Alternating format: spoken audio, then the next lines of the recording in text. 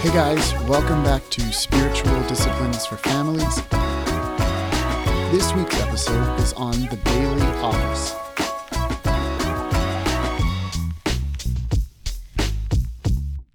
So I'm sure that we would all call ourselves followers of Jesus, right?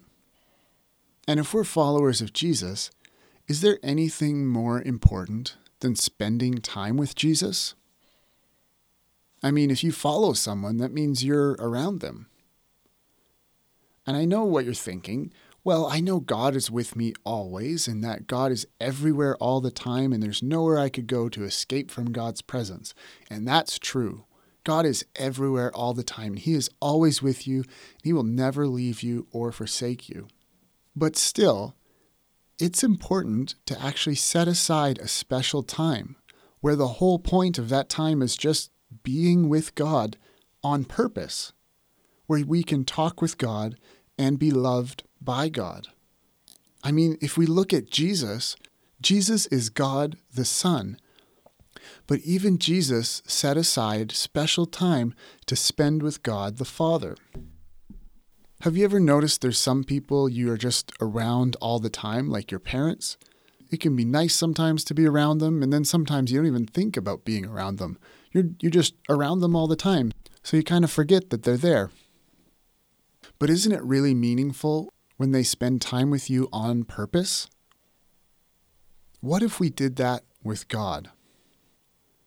There's lots of different ways that we can do that, and we're going to talk about lots of those different ways to spend time with God on purpose in this podcast.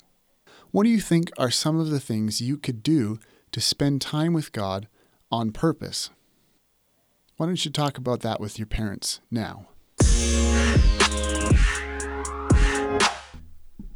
Now, I'm not listening into your conversation, but I would take a guess that some of you said either reading the Bible or prayer, because I think those are probably maybe two of the most obvious answers. Because reading the Bible and prayer are really helpful ways of spending time with God on purpose. The Bible is God's word to us, and we can even use it to pray back to Him. The Bible is God speaking to us, and then we can pray and speak back to God. And that's a conversation. That's a way that we can spend time with God on purpose. But even though reading the Bible and prayer seem like obvious answers, have you ever thought that maybe it's kind of confusing how to read the Bible? And what does it really mean to pray? We could just say words to God, but is there more to it than that? Are there other ways that we could learn to pray? Well, I think there are. And so in these episodes, I want to teach you a whole bunch of different ways of reading the Bible and praying, a whole bunch of different ways that we can spend time with God on purpose. And I hope that you have fun learning different ways of praying and different ways of reading the Bible. Because if you think that reading the Bible and praying are boring, I'll bet it's because you just haven't found a way to do it that you really enjoy. And I bet that there's a way to do it that you will really enjoy. Let me ask you another question. What do you think it means to meditate on something? So King David from the Bible, he said that godly people meditate on God's word day and night. And the word meditate actually just means to chew on something, to think about it over and over again, to think about it, to let it sink in. That's just a bunch of different ways to say meditate on something. Here's another question. What do you think would happen if we prayed and read the same things over and over again, at least once a day for, say, a month?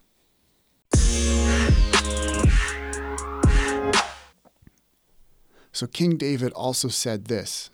He said to God, God, I have hidden your word in my heart that I would not sin against you.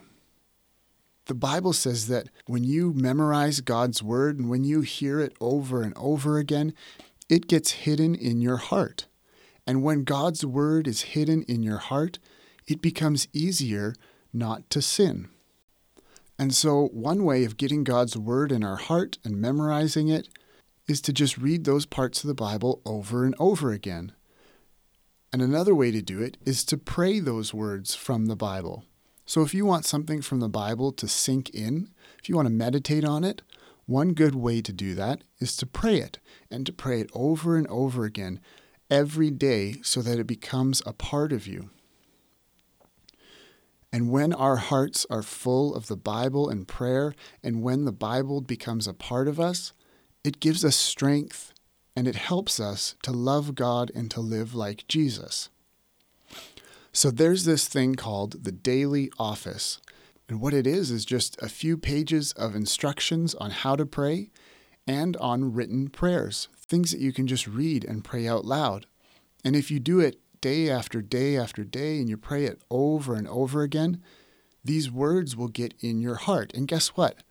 All of the words in the Daily Office come from Scripture. So when you pray the Daily Office, you're just praying the Bible over and over again. And once you do this a bunch of times, those words from the Bible will get in you and become a part of you, and it will help you love God and live like Jesus.